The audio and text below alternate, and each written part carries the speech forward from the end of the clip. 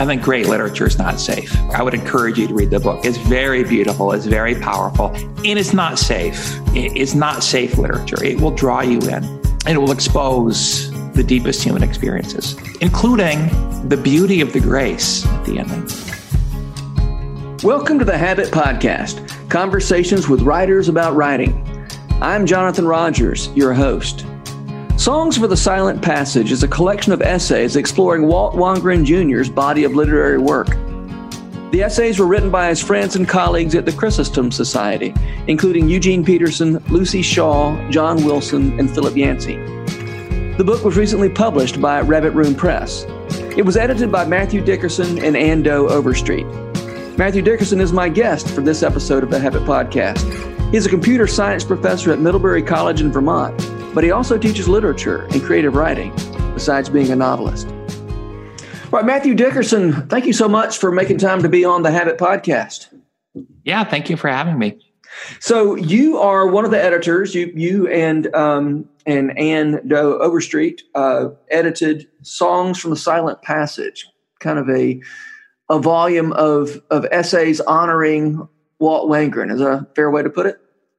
Yeah, I mean, I think the goal was really to explore the literature, to explore Walt Wangren's literature, more than just to honor him. Although I hope the book does it. I think his body of literature is so extensive and so worthwhile that we really hope the book brings some attention and some deeper understanding and deeper appreciation of that work. Tell me how this book came to be, and how you got the job of being the editor of this book. Yeah, that's a good question.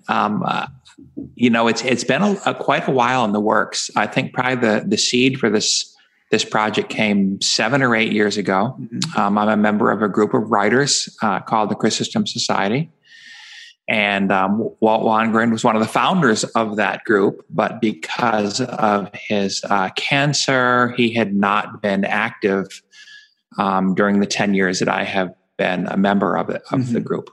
He's only been able to come once in my 10 years. But the one of the things we've done as a group is co-written a few books, and I think we had a couple come out, and we were looking at potential projects that we could collaborate on, and I just suggested this project. I thought it would be a nice collaborative project because the breadth of Walt Wangren's writings, pastoral literature and fiction of a variety of different genres, modern novels and medieval heroic epics and myth and fairy tale and poetry and children's literature, that a collection of essays exploring some of these different aspects of his writing would be a great collaborative project for a broad group of writers like the Chrysostom Society. So I suggested it, and there was enough interest to begin to pursue it. By the way, the Chrysostom Society, do y'all meet once a year? What does that organization even look like? Yeah, we have one gathering per year where in person, assuming there are no pandemics going on at the time, we would gather for a 4-day weekend every year just to be in person. But then there's frequently other informal times over the course of the year when subgroups might meet, or different ones of us will be participating in the same event or same conference. I've visited many other members of the society. I've run writing conferences and had them come up as guests. But yes, we meet once a year for about 4 days. We will have times of just sharing our lives with each other, just being open, vulnerable and real.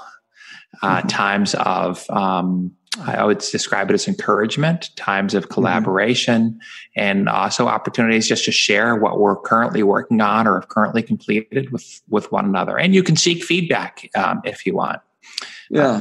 Well, I'm glad y'all have that. It's been very significant and encouraging and challenging for me as a writer to meet with this group of people. All writers of Christian faith, of a variety of different backgrounds. Yeah, it's a great group of writers, and many of whom contributed to this collection. How many contributors were there to this collection? Well, if you count the forward and the afterword, we had 8 contributions, 8 chapters. Mm-hmm.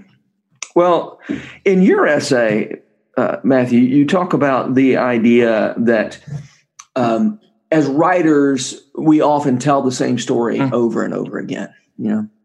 And so I'd like to hear you talk about what is the story that Walt Wangerin was telling over and over again.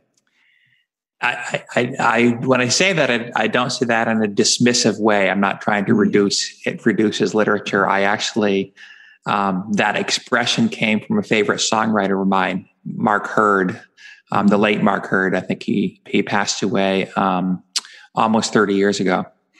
And he was saying to a friend of his once, I just write the same song over and over again, which is an oversimplification. But there are certain themes that do appear frequently in his songs, and he explores them with different characters and different imagery. But it's the same theme, and I think there's certain themes that do reappear frequently in Walt Wangerin's writings. And there's the one that I explored in my chapter. There's really 3 different stories. One told as a sort of fairy tale myth. One story told as a medieval legend, and one told as a mix of a modern novel interwoven with the Greek myth. In those three books, his novel of St. Julian, his the Book of Sorrows, and the Orphean Passages. And I think those 3, there really is a common theme, not just a common theme, almost a common story that he retells in 3 different ways. And it is it's a story ultimately about grace, but it is also a story about how sometimes before we are able to understand or accept grace, sometimes we have to go through times of what Wangerin calls a silent passage, a time when we're not aware of God, we don't hear God, we don't think God is present. We don't think we're experiencing God. We feel abandoned. Maybe that's part of it. I think also part of it, and these go hand in hand, is this maybe desperate need or desperate attempt to earn grace or to be worthy of grace, which of course we can't be. We can't earn it. We can't by nature, by definition, we can't be worthy of grace. It wouldn't be grace if we had earned it. Yeah. And so all 3 of these stories are in some ways tales of characters who desperately want to be worthy of love and grace and recognize they're not, and also go through times where they just don't think God is listening to them, or God is there, or God is present. God's not answering their prayers the way that they want God to. Yeah. As you're saying that, I'm trying to think. I'm trying to make some connections. I think you might be able to help. The idea of a character earning, proving their worth or earning favor. That's a way to structure a story, right? Sure. And it is you think about stories that are focused on a hero's glory, for instance. That's a viable way, an engaging way to tell a story. And then there are stories of grace, which I think are a little harder to tell those stories in ways that are compelling. That to say that it's harder, that may or may not be true, but maybe we can talk about that too. And then there is the way you talk about Wangerin stories. They go so dark before. Or they often go so dark before the grace. At least don't have the stomach for it. At least the 3 stories that I just spoke about, St. Julian and the Book of Sorrows and the Orphean Passages. And I think you can add the Book of the Dun Count to that list too. In a different way, I think there's some slightly different character arcs in that as well. I don't think, I don't think Chanticleer goes through the same thing in the Dun Cow that he goes through in the Book of Sorrows. But yes, there is an element in the Dun Cow story as well. But in those three, yes, what you said is absolutely correct. There is just the darkest of times of I would use the word sorrow, just deep sorrow and loss. And it is in or out of that deepest loss that there is an understanding of how deep grace is, and an understanding of how impossible it is to earn or to be worthy of, and how wonderful it is then when we do receive it. But yeah, you don't get there quickly. You don't get to that. You don't get to that moment of grace easily. I think it'd be like if the whole gospel of the whole gospel story took place in Peter's life between the denial and the resurrection. If you expanded that outward, right. Yeah, not the resurrection, but the restoration. It's even more. It's like from Peter's denial, not just to the resurrection of Jesus, but to when he really feels restored to that relationship with Jesus. Mm-hmm. Yeah. In terms of that darkness, which is then redeemed by grace, I was thinking about Wangren's 5 rules for 5 covenants for Christian writers that he gave to his creative writing students, and the first one was which Jim Scop explores in his chapter in our book. Yeah, he explores those. Yeah, right. That's right. That's how I know the 5 rules. I just didn't know them off the top of my head. But yeah, general reality. I promise to be true to what I see around me, to what I know by my own faculties, my sense perceptions, my experience, my sense of truth, to be the world as we know it. I wonder if I might have had a typo in there somewhere. Anyway, but the idea that commitment to see what we actually see and not what we're supposed to see, I think is so important to good storytelling, and I think that's such a big part of how Wangren tells his stories, because as a pastor, as a parent, there's so many ways that he's been in the trenches with people, and seeing grace come out of that, but not always. It's not always easy to see. No, but the term trenches, right, is accurate. I mean, there is a lot of time that a lot of us spend in those trenches, and if you really follow through on that metaphor and you think of the soldiers in the trenches in war, they don't have the bird's eye view. They don't have the general's view. Yeah, they don't necessarily see anything good that's coming out of their being in that trench. Mm-hmm. They don't see the picture of the whole line of the front. They don't see what they're defending. They just see the mud and the refuse in the trench with them. I think Did you see the movie Dunkirk? Did you see the movie Dunkirk? No. Oh, okay. Well, that's one of those movies that is so close in on the soldier's point of view that Dunkirk's such a great story when you see it from a distance. When you get some critical distance from it, it's such a wonderful story. And in this movie, you see what it's like to be the soldier, and it's not especially glamorous or exciting. I just rewatched the Tolkien biopic, a lot of which takes place in the Battle of Somme with Tolkien in the trenches. So that imagery was still fresh. Yeah. Your first one of those, of those 5 principles for the writer, it makes me think of an old comic strip that we still joke about often in my family. I don't even remember where I first saw it, but it's sort of a little poking fun at the way Sunday school often happens. And people are looking at a picture, and the Sunday school teacher says, "Well, what do you see in the picture, little Tommy?" And he says, "Well, it looks like a squirrel, but I'll say Jesus."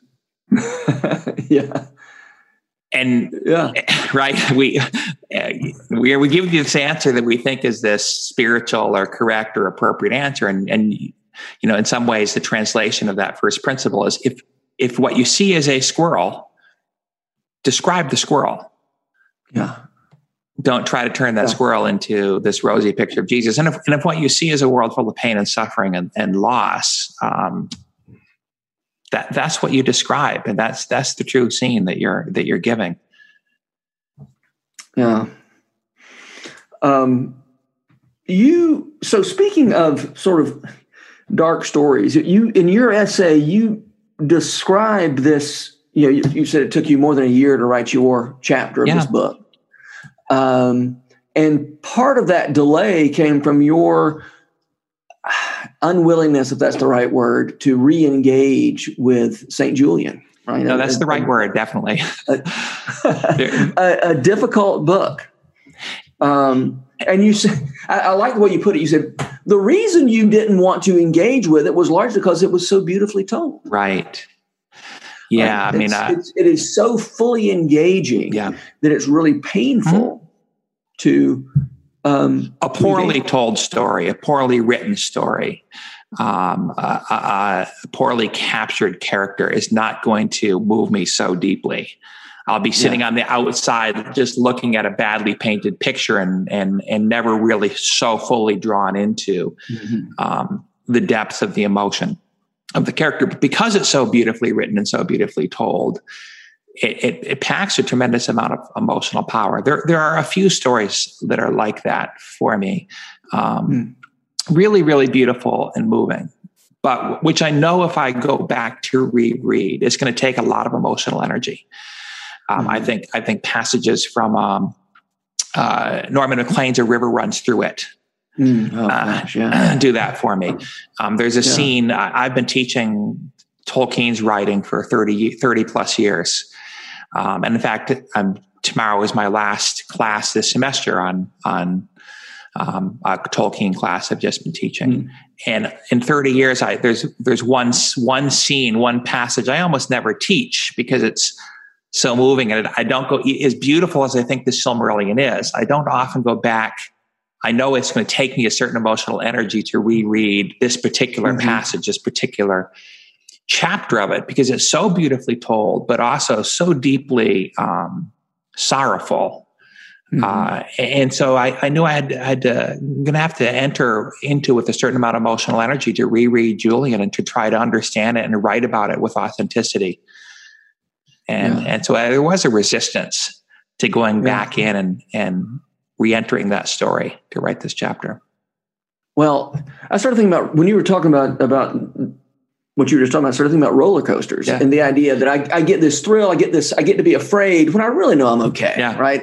The roller coaster is not really going to go off the rails. No. It just sort of feels like it is, And I know sometimes roller coasters come off the rails, but not very often. And so, I have this, it's this safe way to feel that thrill. And it sounds like maybe you're talking about a kind of story, and I think maybe a slasher film is another one of those. I get to sort of, I don't watch a lot of slasher films, but I think the idea is I get the thrill of that kind of danger without really entering, as you said, but I'm not really entering into it because it's not really beautiful. Right.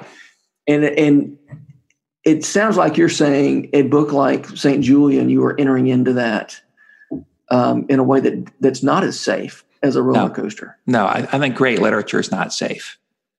And when I say this, no one should think that I'm trying to discourage you from reading the book. I would encourage you to read the book. It's very beautiful. It's very powerful. It is beautiful. And it's not safe.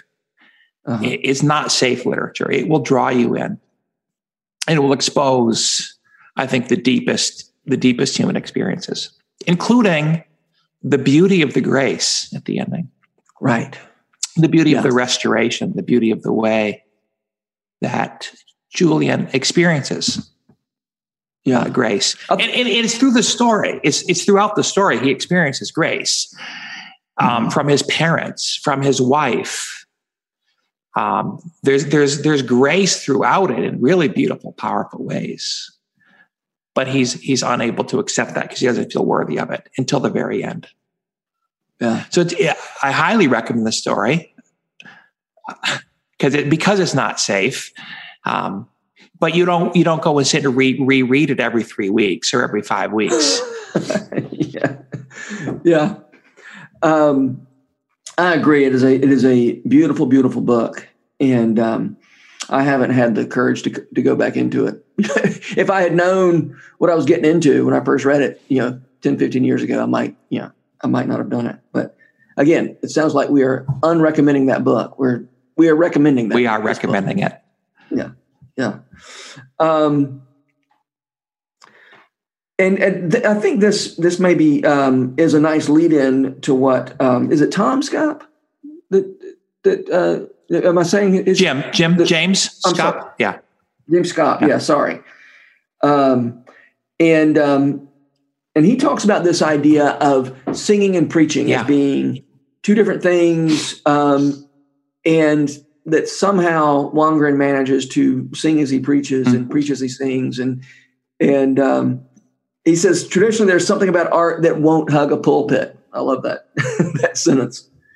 Art suggests, it entices, it begs our participation in process. Preaching clarifies the straight and narrow. Art shows us a world. Preaching shows us the way. Art asks us the questions that, grandly enough, have no clear answers, and takes great joy in doing just that. Sermons answer those questions. Art wonders. Sermons try not to. He's coming down pretty hard on sermons, it sounds like, in that passage. I don't think that it's a critique of sermons. What it is a critique of artists who try to turn art into sermons. Yeah. And I think that's where the problem is. If you confuse them, here's the way when I'm teaching creative writing, the way I would express something similar to that. I would, particularly if I'm teaching creative writing in a context of maybe a Christian conference, where I think the writers are more inclined to want to preach, because I teach at a lot of non-religious or secular venues as well. But I think in that religious context, there's more of a temptation to preach. What I tell those in my workshops is, if you really have a sermon you really want to preach, don't write the story. Yeah. Get the sermon out of the way, and then come back and write the story. Because in the story, the characters, the setting, the plot really has to move it. It can't just be a thinly veiled sermon. Yeah. And so I think some of the power of Wangren is that it really is deeply moving and deeply theological, and deep, profound themes in it. But they're never coming at you in abstractions. They're not coming at you in moral, in just principles. They're all incarnate. They're all embedded in real flesh and real blood and real people that you care about, which is why they're so moving. Right. The question is never, do you assent to this proposition? Yes. But rather, can you experience this scene that I'm presenting? Exactly. I could sit and have a conversation with you about, abstractly about grace and suffering, and it's not going to choke me up. But if we sit and really, if you force me in this interview to sit and read some of the passages from either any of those three books, or from the Book of the Dun Cow, or the passage in the Silmarillion I was just talking about, or certain passages in A River Runs Through It, all of a sudden I wouldn't be able to have the conversation with you with this abstract, unemotional, intellectual disagreement or agreement.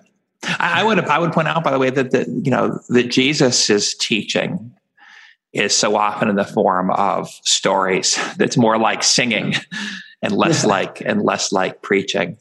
The parables, Jesus's parables are, bottomless pits, or not bottomless pit, bottomless wells, not a bottomless pit. That's very a bottomless well of nourishment that you can keep going back to again and again and approach in so many different ways, because they are incarnate stories. Yeah. And Wangren, I think Wangren's like that. Her stories are real and true and powerful, and yet, really deep. Mm-hmm. Which, as I always say to Christian people who are writers, if you believe that the world is shot through with meaning, you don't have to add meaning to it. It's not your job to make meaning, to insert meaning. But you're safe. We just about well, we were just being down on safety a minute ago, but it is, let's just borrow that word. You're safe to tell the truth about what you've actually seen in the world. Yep. Yeah. If the world really is meaningful. That's right. We don't have to be afraid to speak the truth of what we see. Yeah. Yeah. And that doesn't in any way negate the grace that you're ultimately hoping to illustrate. I mean, of course it doesn't negate. I mean, this broken world is the only place that grace does its work. And so, there we go. Well, I was really interested in you. Philip Yancey wrote that lovely afterword to the book. Mm-hmm. There were about 10 things in his afterword I wanted to talk about, but for the sake of time, I'm just going to direct our conversation toward the question of precision in writing, and that Wangren has always resisted precision. He says, and this is Yancey quoting a letter from Wangren, "Precision has become nearly morality," he wrote me, referring to the precisions of objective observation, analytic theologies, intellectual persuasions. He sought instead to draw the reader into another world, a suspension of disbelief, carried more by music and lyricism than by sense and reason. And I love this. A writer, this is quoting Wangren again, "A writer hopes for the obedience of a good reader who says, I will enter this world a while, however different it is from my own more familiar expressions of truth." Mm-hmm.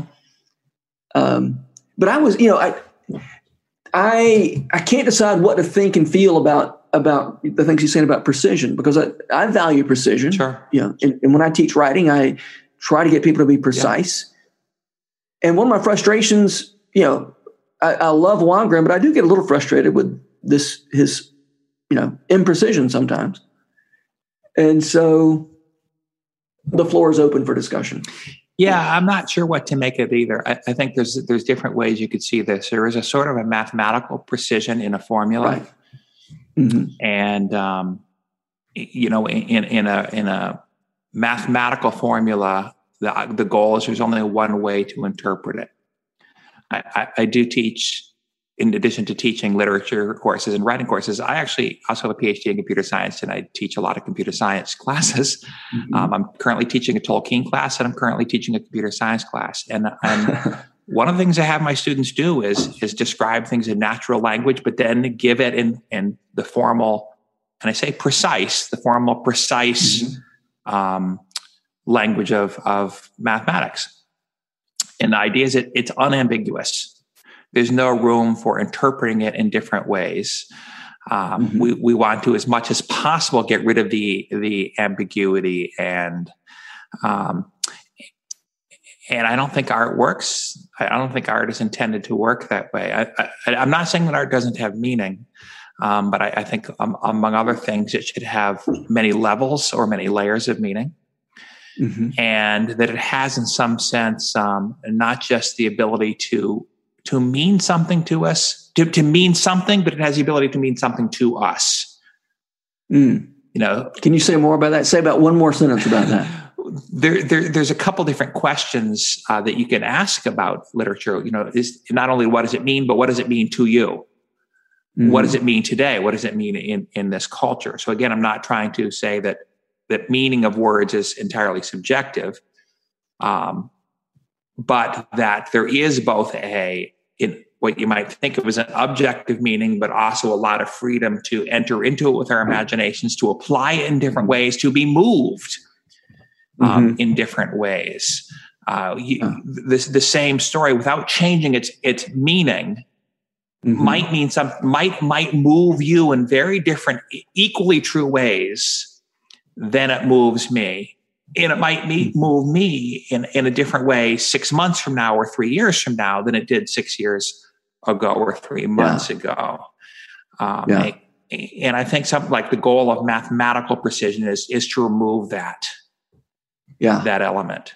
So that's what I think, and that's what I wonder if what they're getting at is there. Again, I think the passage you just read mentions an impressionist drawing.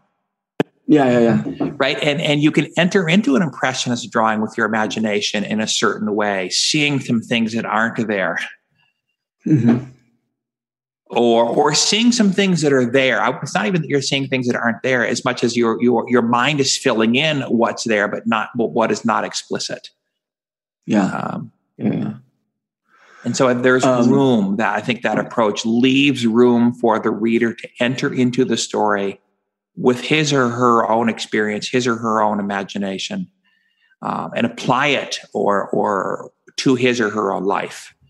Yeah. In new ways. And it takes so for a writer who's interested in conveying truth, if that's the right way to put it, that's a risk, right? Yes. To open up your work to a reader's interpretation, understanding, subjective experience. That's a risk that you take as a writer if you are trying to convey a message, whatever. Yeah. But it's also the only way to convey anything in writing that is really going to stay with that person as they, in other words, I'm overstating my case to say it's the only way. But as I invite a reader in to experience, which they might experience in the wrong way or not the way I'm thinking about it, that's the only way to through a story to convey what I hope to convey. It's just sort of the catch-22 of being a writer. Yeah, exactly. When I'm teaching writing, one of the things I want to tell those in my classes is don't overwrite or don't overstate or don't over. Yeah. It might even be best to say don't over-explain. Mm-hmm. Trust your reader. Trust your reader to be able to work through the metaphor, work through the imagery, or even just listen to the story itself without explaining what the story means. Yeah. Most of the Bible works that way. Most of the Bible is narrative, and it's rarely explained to us by the authors of the Bible. Right. The authors of the Bible rarely think how. Yeah. What's that? I was going to say the authors of the Bible rarely stop and explain what the narrative of this particular story of Abraham or Moses or David means. They tell you the story. But think how much time preachers spend in those parts of the Bible where it does explain, right? I mean, where you've got, we love Paul. Yeah. Thankfully, here's somebody who's going to, speak in some, give me some propositions I can think about instead of stories that I've got to wallow around in and hope for the best. I think a lot, and I often recommend, I would guess you have too, Madeline L'Engle's Walking in Water, and her memoir, which is very, very much about writing. She also talks about trusting the story.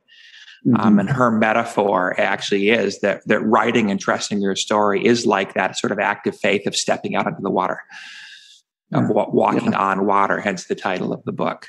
That you're trusting the truth in the story to go where it needs to go without you controlling it, and thereby also trying to control your readers. Yeah, that is absolutely an act of faith. Okay, we're running out of time, but I do want to hear you talk a little. I'm really interested in this fact that you are a computer science professor and a creative writing teacher and a teacher of literature. How do those two sides of your work inform one another? There's certainly creativity in both of those. Is not clear to me whether they, in some sense, inform each other. There is a structure or in creativity, like a narrative has a story has a structure. It's creative, and there's a lot of freedom in where that goes, and a lot of freedom in writing. But it does have a narrative structure and a narrative logic. My area of computer science is generally been dealing with spatial and geometric problems. And it's interesting that when I'm writing something creative, whether it's a narrative nonfiction essay or a story, I do often enter into it with that sort of spatial sense. Like I can picture almost the narrative flow. I can see things like that, which I think helps me as a writer. But it was really, for me, not so much these two things coming together as I guess a passion to things that I cared about. I did graduate work at Cornell University in both computer science and Old English language and literature. And the job prospects were somewhat better in computer science in the mid 1980s than they were in literature, especially for someone interested in medieval literature.